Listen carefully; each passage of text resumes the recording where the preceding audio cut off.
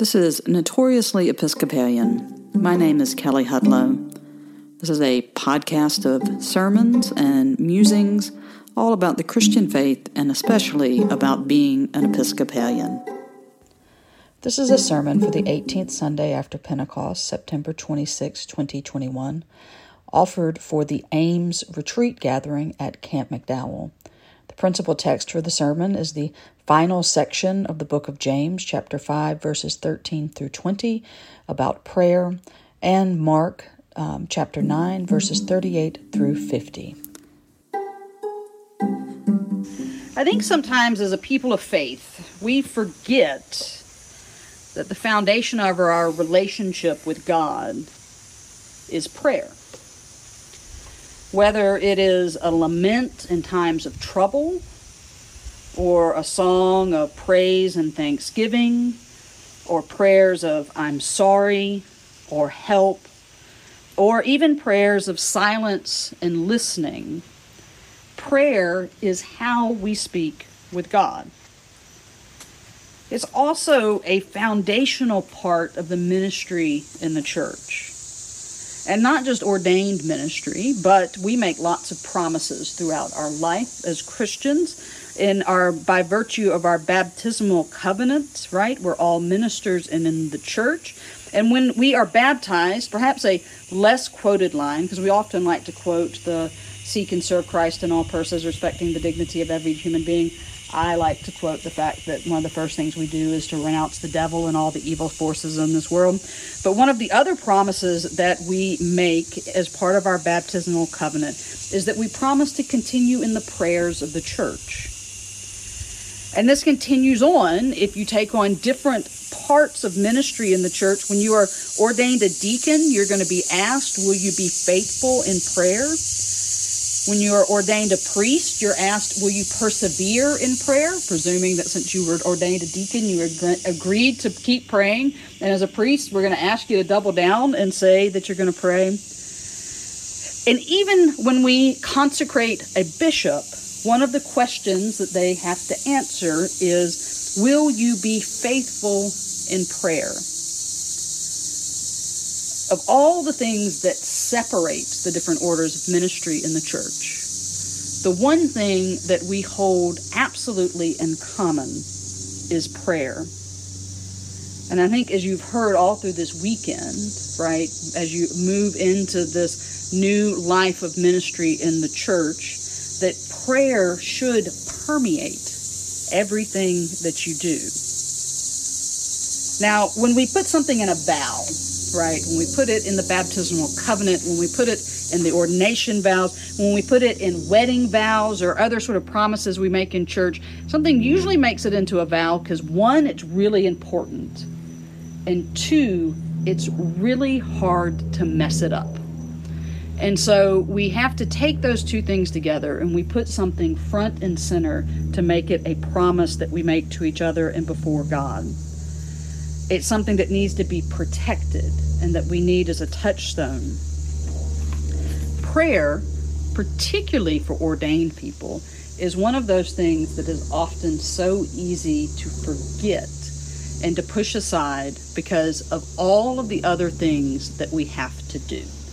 The people we have to see, the budget that needs to be balanced, the worship that needs to be planned, the food pantry that needs to be open, the people that need to be seen in the hospital.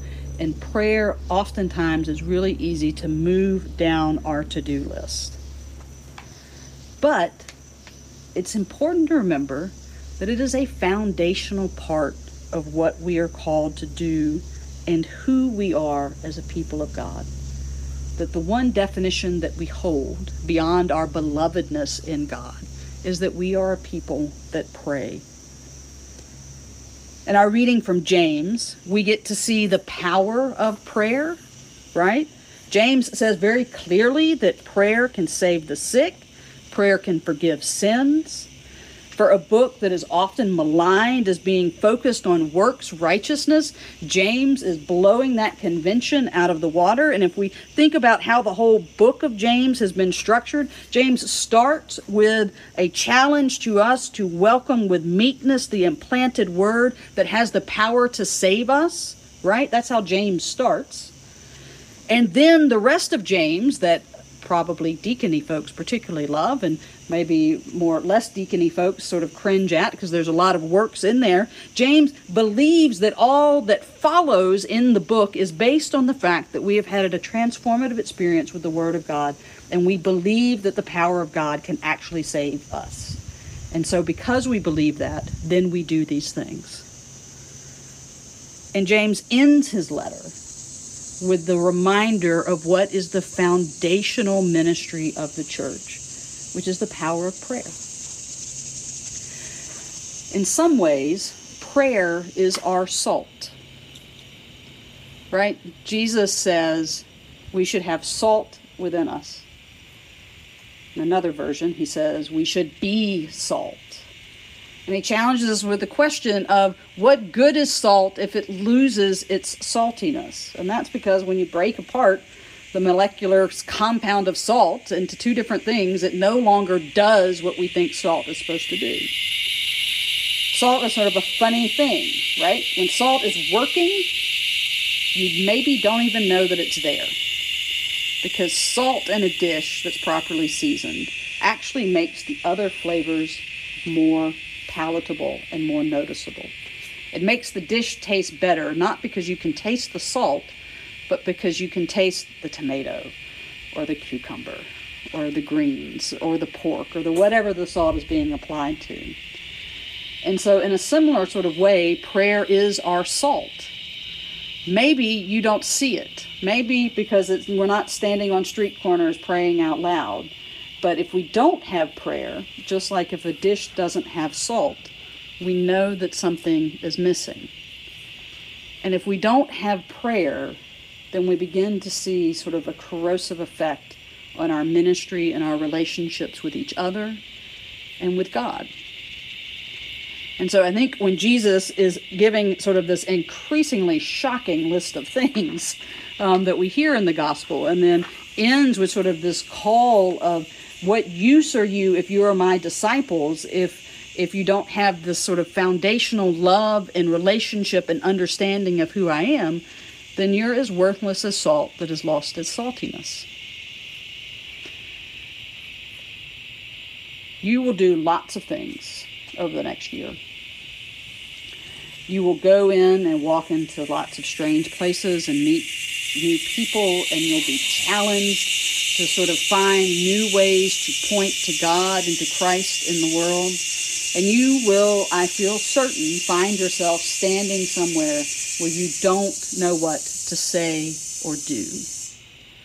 And I think part of what that passage from Sam Wells that we read yesterday, that talking about that the clergy collar is a symbol to the world that says, I'm always ready for whatever you're ready for, is the understanding that even if you don't have the right witty response or the solution that can fix everything, the one thing that you do have is prayer.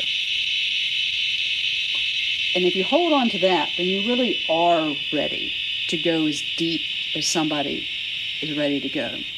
Because in that moment, you're not trusting on your ability to be their minister. You're trusting on Christ's ability to be there in the moment. I'm very thankful that we have had 24 hours, a whirlwind romance here at camp, and to be together. And I'm also very excited and looking forward to the coming months that we have in formation, the coming months that I have to support you as you begin your ministries. And one thing that I hope that you take from this weekend, this understanding of what is sort of our salt as Christians, what holds us together, what makes us to where we can empower and enliven the people around us, is absolutely rooted in this vow that was said either for you at your baptism or that you said and that you're going to say again and again, is we must continue in the prayers of God's people and offering them in thanksgiving, in joy, in sadness, in lament, in sorrow, and even in silence when we open ourselves to listen to God speaking back to us. So be salty. in all that that might mean. Be salty in your ministries. Amen. Amen.